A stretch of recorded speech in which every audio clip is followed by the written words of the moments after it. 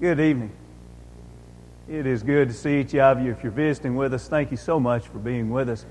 If you will, open your Bibles to Hebrews, the 11th chapter. And I would encourage you to take your Bibles or a pew Bible tonight. The verses, the text themselves will not be on the screen, and we'll be looking at several that pertain that each one can read and study along together.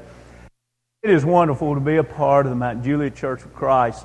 I'm reminded of that as I travel other places, but I want to tell you what I'm hearing more and more often. And I don't say this, to brag on us in a prideful sort of way, but I want you to know that your work that you're doing here is touching a lot more than just the Mount Juliet community. Tuesday at the Freed Hardeman Lectureships, I was teaching a workshop, and the workshop was on teenage evangelism. And we were talking about how not just reaching one, but what youth groups could do to reach many. And in this workshop setting, of course, there's comments being made occasionally, but at the end, the last 5 or 10 minutes, I said, let's just wrap this up with questions, comments, concerns. And various comments were being made. And some of the idea that we had talked about of leadership, many of the guys were saying, we haven't really thought about it this way. This is challenging our thinking.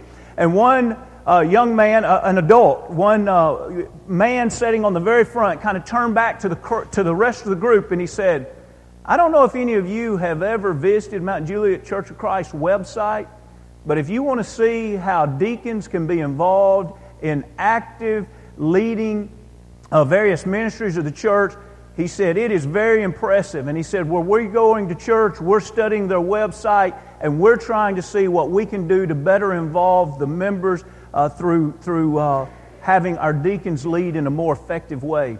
And I thought, that is amazing. That other places are seeing how diligent our deacons are and the weight of responsibility they carry. 2 Sunday nights ago, an eldership asked me to come over at 4:30 on a Sunday evening and meet with them, and we talked for an hour and a half, and the thing that they wanted to know the most was about our deacons.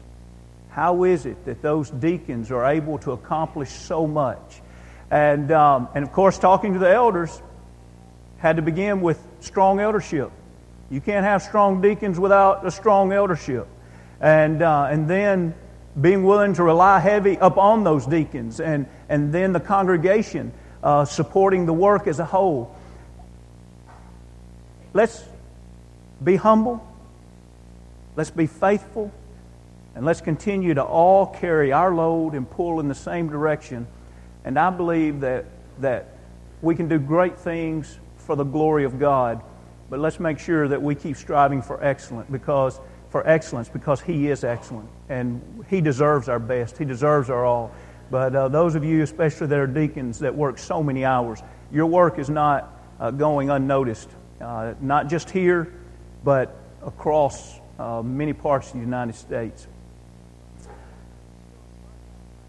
If there was a bus outside that on the side of it said heavenward bound, and literally the announcement was made right now, would you like to go a one-way ticket right now to heaven? Now, I know in theology and in doctrine that's not correct. I'm not illustrating this for that purpose. I'm talking about right now your desire. Would you go and board that bus right now if you could go to heaven right now? I've talked with individuals that call themselves faithful Christians that say, I don't know. There's still some things here that I want to do. There's still some relationships here that I want to share in. And the excuses go on and on. Really, we need to stop and ask ourselves, do we really want to go to heaven? And if we had the opportunity right now to board a bus to heaven, would we be reluctant to board that bus to heaven? Maybe if we were a little bit reluctant, maybe it's because we don't realize what is on the other side. Now, I'm not suggesting to you that we can paint a very clear picture of everything about heaven. And I know that there are many things, surely, that we do not know about heaven. But there are things that are revealed to us. Some of them are very simple, some of them are very profound. But there are things about heaven that I believe if we fully understand these, we'll have a heart that is starving, that has a very diligent desire that says, I want to go to heaven more than anything else in the world. Just to illustrate it. Have you ever been invited to go on a trip and at first you really didn't want to go on the trip because you could think of many reasons why you should not go on the trip? Maybe it was responsibility at home. Maybe it was cost. Maybe there were sacrifices that were going to have to be made to go. Maybe because of relationships that you felt might suffer, etc. But then, as the people told you more about the trip, it was like the more you learned about it, the more you said to yourself, I think I do want to go on that. I believe I can work this out, and I believe I can work this out. And they tell you more about it, and you say, I believe I can work this out, and I can work this out. And next thing you know, you really want to go on this trip, and you've worked out everything else. I believe we'll make the sacrifices. I believe we'll give the commitment. I believe we'll invest the heart and the life that's required to go to heaven if we really understand what is heaven all about. There are 6 questions we could ask. Tonight, we'll look at least 3 of those. But before we look at those questions, I want us to read one text together before, as we think about Abraham as a man that was waiting for heaven. Let's read Hebrews, the 11th chapter. Let's read verse 9 and 10. By faith he dwelt in the land of promise as in a foreign country, dwelling in tents with Isaac and Jacob, the heirs with him of the same promise. For he waited for the city which has foundations, whose builder and maker is God.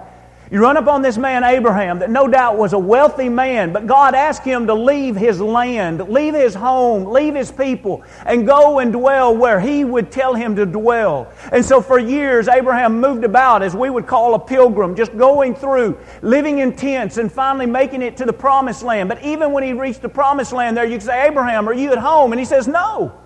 Well, what are you doing? He says, I'm waiting. Abraham, you've been here for years. What are you waiting for? I'm waiting for that city. Not a man-made city. Man didn't dig this foundation. I'm looking for the city that God dug that foundation, and God is the maker of that city. Tonight, can we honestly say we live our lives as if we're pilgrims here? Because we are. We're just passing through. Someone says, that seems like a wasteful way to live. You're just pilgrims, you're just passing through. Oh, you haven't heard the rest of the story. We're waiting for something. We're waiting for heaven.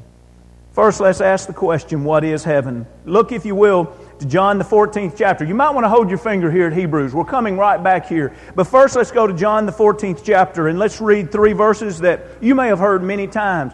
And be thinking about the first answer, what is heaven? Number 1, it's a place. In other words, that's the way Jesus described it. It's a place. Let's read this together. The 14th chapter. This is on page 955 of your Pew Bibles. 1, 2, and 3 of John 14. Jesus said, let not your heart be troubled. You believe in God, believe also in me. In my Father's house are many mansions. If it were not so, I would have told you. I go to prepare a place. See, that's what Jesus called heaven here. He says, I go to prepare a place for you. And if I go and prepare a place for you, I'll come again and receive you to myself, that where I am, there ye may be also. So here, even though I know it doesn't give us a lot of detail, the point is this. When Jesus described heaven at this time, He described heaven as a place. In other words, it's not just a wish. It's not a whim. It's not something where like sometimes we use the expression, oh, that's hopeful thinking. It's not that kind of doubtful existence where we say, I don't know if it's really there or not. Heaven is a place. It's a place that's prepared for prepared people. In other words, there is room, there is space there for existence. So first off, when we think about what is heaven, it's a place. Let's go back now to Hebrews, the 11th chapter, and read verse 10 again. And no, this is one we just left. Another way it was described was a city where He said of Abraham, for he waited for the city which has foundations. And so with that, not only do we have a mindset that it's a place, but it seems to be a place that's prepared for many, many people. We think of a city as not being a single dwelling place, but a place for many people to dwell. But then as we go a little deeper, Hebrews the 11th chapter and verse 16, it's called a country. Notice as we read verse 16, but now they desire a better, that is, a heavenly country. Therefore God is not ashamed to be called their God, for He has prepared a city for them. Now, why one time does He use city and one time country? It may be this. City is talking about the place for many. But country reminds us of the idea that every king has a kingdom. And so it lines up with there's the territory. There's a place for the soul to exist with its God. And so it's beautiful when we think of this summary of this point. It does exist. There is a place called heaven. Now, we ask this. Where is heaven? Well, drop back with me to John the 6th chapter. In John the 6th chapter, we're going to read verse 38. And in John 6 and 38, we're picking up in the middle of a paragraph here. But notice what is said. He says, "For I have come," now this is John 6 and 38, "For I have come down from heaven, not to do my own will, but the will of Him who sent me." Jesus said He came down from where? Down from heaven. So that tells us this. That tells us for sure that heaven is up. Just one more illustration of that. In Acts the 1st chapter, in verse 11, who also said, this is when Jesus ascended, it says, "Who also said, 'Men of Galilee, why do you stand gazing up into heaven? This same Jesus who was taken up from you into heaven will so come in like manner as you saw Him go into heaven.'" Now, if you will, be turning to Matthew the 6th chapter. And as we're turning to Matthew the 6th chapter, we'll make a few comments about heaven being up. You know, sometimes when you study the Bible, when you study spiritual things, there's some things you just can't pinpoint exactly. I wonder how many of you have already thought of this scenario. If up to us right now is this way, what is up to the man standing in China right now? Well, that kind of makes us think a little bit, doesn't it? But it does tell us this. Heaven is not on earth. It's not some kind of regenerated earthly existence. Heaven is up. Also, it tells us that heaven is not in the earth. It's not down, because that would point to the same direction no matter which part of the world you're standing on. You see, the point is, there is a place that's not on earth that is heaven. It is up from the earth. Now, another thing that we think about heaven is one of the best parts of heaven, and that is, it's where God is. When we read in Matthew the 6th chapter, you'll remember the first few lines, the first phrase there of the Sermon on the Mount. You remember when He says, "In this manner therefore pray, Our Father in heaven, hallowed be your name." When we think about where is heaven, not only is it up, but it is the place where God exists. But we also know, Philippians the 3rd chapter and verse 20, it's the place where God or Christ will return. Now, we just read in Acts the 1st chapter that same thing. But I'd like for us to read from Philippians the 3rd chapter and verse 20, because he's going to link together that place, that citizenship, with also the idea that that's where Jesus is going to return from to collect us, to deliver us back. And here's how it's said in Philippians the 3rd chapter and verse 20. "For our citizenship is in heaven." So let's pause here for just a moment and even interrupt this point. We're kind of a little bit off text here, but this is worth making. Right now we dwell on earth, but the question is, where's our citizenship? Our citizenship better be in heaven right now, because those are the ones that's going to spend an eternity in heaven, those that made their citizenship heaven while they're on this earth. We can't wait to the day of judgment and live a life against God here on earth, and then on the day of judgment say, wait a minute, I've changed my mind. I want my citizenship to be in heaven. Then it's too late. We make our citizenship heaven while we're on this earth. And so this is what he's talking about in Philippians 3. "For our citizenship is in heaven, from which we also eagerly wait for the Savior, the Lord Jesus Christ." And then he talks about the transformation that Christ will make of our bodies when He comes.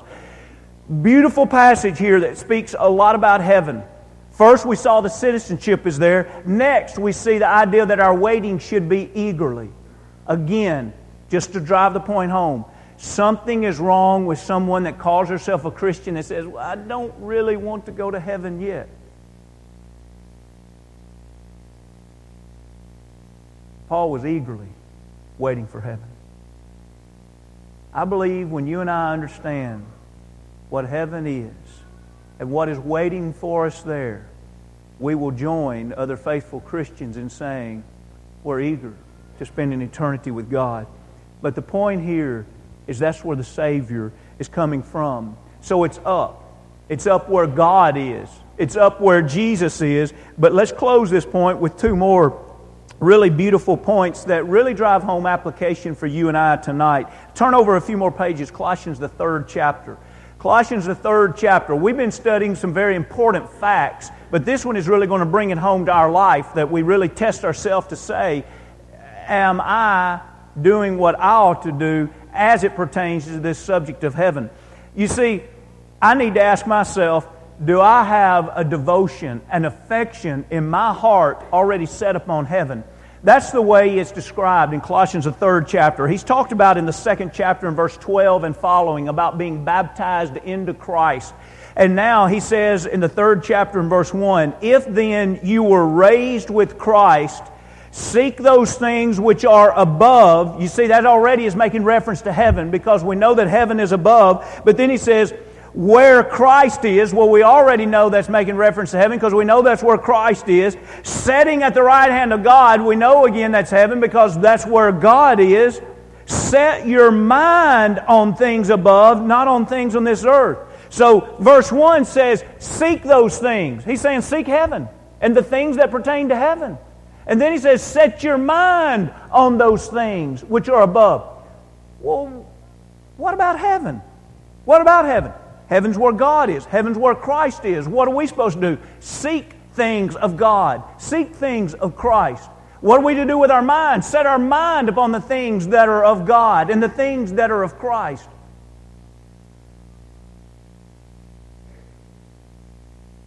If you sat down and just really bore your soul, nobody else would know. Just you. Just you. Would anything really be in the depths of it about how eager you are to go to heaven? Lord, I've been seeking on a daily basis those heavenly things. Lord, I have set my mind upon those heavenly things. I think often about spending eternity with you. Lord, I have just tried to imagine what it is to stand before your throne. Lord, I was thinking about that yesterday. Lord, I was praying about that last week. How much time do you and I spend setting our affections, seeking those things that are off this earth? Things that are up. Friends, that place exists. Heaven is more real than what we're experiencing here. Because heaven will last for an eternity, and this is just a temporary bleep in time. How much time have I spent seeking heaven? You know, it may be the times that I find myself off track. It might be that I could note that those are the same times that I've kind of ignored or neglected the idea of heaven. Now, somewhat similar to this, back up, if you will, to Matthew the 6th chapter, and we think of another aspect of heaven when we think about, well, where is heaven? Heaven needs to be a place that my devotion is. Maybe we don't think about describing heaven. Hey, somebody asks us, where's heaven? That's where my heart is. Can we honestly say that? That's where I'm seeking. That's where I'm diligent to go there. I want to be there. But then also, can we say, that's where my heart and my treasure is? You remember this passage probably. Look here in Matthew the 6th chapter. Let's read 20 and 21. Now, I said back in 19 to not set our heart and our treasure on this earth, because the thieves will steal it, or the moth and the rust will corrupt it. And now we read verse 20 and 21. But lay up for yourselves treasures in heaven, where neither moth nor rust destroys, and where thieves do not break in and steal. For where your treasure is, there will your heart be also. And of course, in Matthew the 6th chapter, much of this chapter, if not pretty much all of it, is about stewardship. And so especially are we talking about our possessions. Now, I think it's fine to make application about our time, about our abilities. That's good application. But here he's talking about especially our money. Where our treasure is, that's where our heart will be. And so the possessions that we have, the finances that God gives us, what do we do with them? Can we honestly say, I've been sending treasure to heaven for a long time. And you know, I sacrificed so much to send that treasure ahead. My heart's there. Where's heaven? It's where my heart is. I've been sacrificing on a weekly basis for years. That's where my heart is. Have you ever thought about the fact that one reason, I'm not saying the biggest reason, by no means am I saying the most important reason. I think the most important reason is to be in the presence of God. But have you ever thought about one of the neat things about heaven's going to be to see those treasures that we laid up the whole time we're on this earth? You take the average Christian, and I'm saying average meaning the average length of time lived, the average amount given over a lifetime.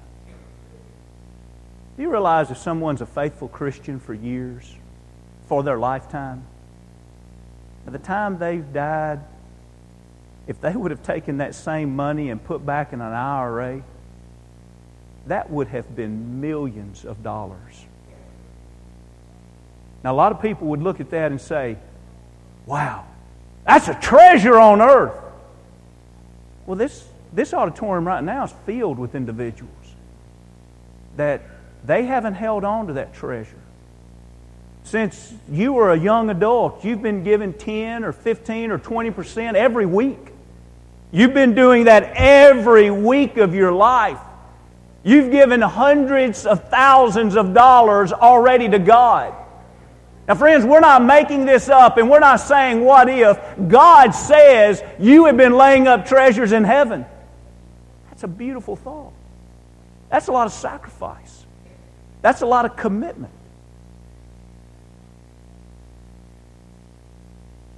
Where's your heart? Where your treasure is. Where do faithful Christians put their treasure? In God. Where's heaven? It's up. It's where God is. It's where Christ is. It's where faithful Christians' devotion is.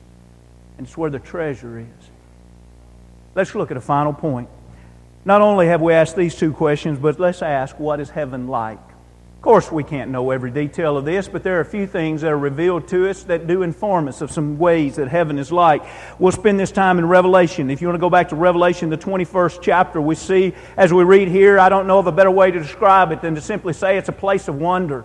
Let's just scan some verses together and just notice how these are things that it's hard for us to grasp exactly what is meant by all of this and how to imagine even what all this would look like.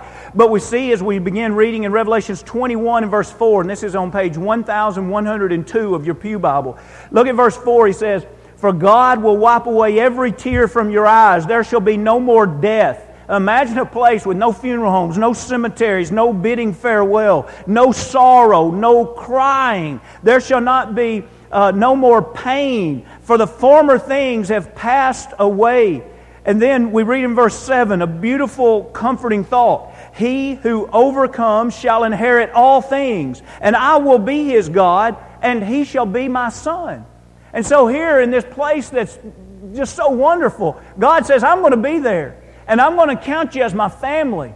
And we're going to spend this existence together. And in verse 12, we see that there are 12 gates there. And in verse 14, we see the wall of the city had 12 foundations, and on them were the names of the 12 apostles of the Lamb.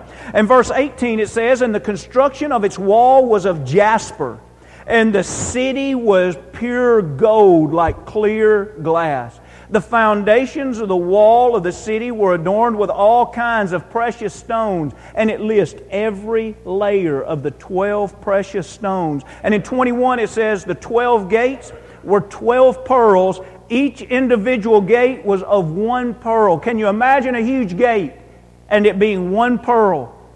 And in 23 The city had no need of the sun or of the moon to shine in it, for the glory of God illuminated it. The Lamb is its light, and the nations of all those who are saved shall walk in its light. Isn't that wonderful? All the saved walking under the illumination of the glory of God. And then in 25, its gates shall not be shut at all by day. There shall be no night there. Friends, that's just a few of the highlights that's mentioned in the 21st chapter. I don't know about you, but the first thing that always comes to my mind when I read this passage, I just can't imagine it. The wonder of heaven is so awesome. But also notice the glory, which we've seen it here, but drop back to Revelations, the 4th chapter.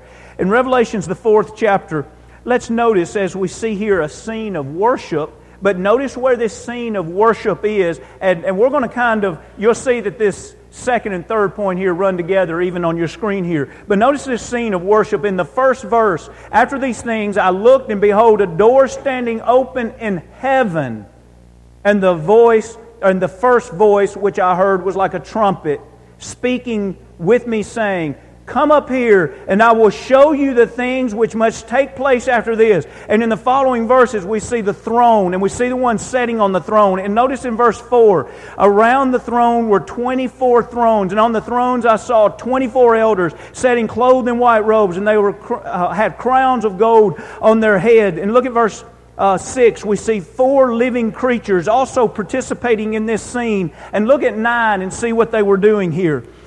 Whenever the living creatures give glory and honor and thanks to Him who sits on the throne, who lives forever and ever. And the 24 elders fall down before Him who sits on the throne and worship Him who lives forever and ever. What's heaven like? We see that mixed in all of these passages are scenes of glory. It's a place where God is at the center, and all of the attention and adoration is praising the God who has blessed us so richly. Let's close with one more scene, and let's see here as we go to Revelations, the 19th chapter, let's see another scene of worship. The 4th chapter and the 19th chapter are tremendous insights to some heavenly scenes of worship, and it's laid out very similar. Here in the 19th chapter, we see again the 24 elders mentioned. But let's go back to verse 1 and notice what is being said. After these things, I heard a loud voice of a great multitude in heaven saying, Alleluia!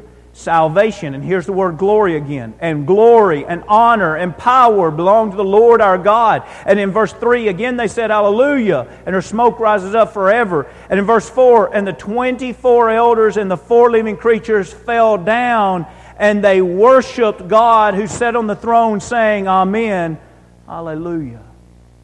What's heaven going to be like? We know one thing for sure. It's beyond our imagination. And this place that is beyond our imagination has a center and a focus that is upon God, and God receives all the glory and honor, and that there is worship taking place there. Friends, when our heart is set upon God, we long to adore God, to pour out our adoration, and to worship Him. And we'll look forward to heaven. Have you ever heard anyone say there's some people that probably wouldn't enjoy heaven? Does that strike you as odd? You know, from these verses we've just read here in Revelation, I see a lot of people every Sunday that don't enjoy going to worship. At least they don't go. There's a lot of people that don't come back on Sunday night because they don't enjoy worship enough to do it twice in one day. Can you imagine folks that think it's too much to come to worship 1 or 2 times a week, spending an eternity adoring God? You see, if our heart and our devotion is not set upon heavenly things now, we won't experience that heavenly devotion then. Heaven, it's a beautiful place. It's a place for prepared people. And it's a place for those that adore God and want to spend an eternity with Him. We have to live on this earth. That's the way God created it. We can't live as if we're not here. We are here. But we need to make sure we keep our focus right. We're living here as a pilgrim, just traveling through, with our affection and our heart set upon heaven. Tonight, if you've never made your commitment to Christ by being baptized into Him for the remission of sins, won't you do that tonight? Maybe you've already done that, but yet somewhere along the way, your heart's lost its focus. It's so easy to do because we are here, and there are a lot of things that can pull us to the left or to the right. There's not a perfect person here tonight. Only those that have either been forgiven or not forgiven, or haven't reached the age of accountability. Tonight, if you fall in line with those that haven't been forgiven, don't leave here that way. Christ died on the cross so that you could come to know that peace that passes understanding, and so you can set your heart on heaven above and dwell with Him for an eternity. If we can help you in any way, come as we stand as we sing. My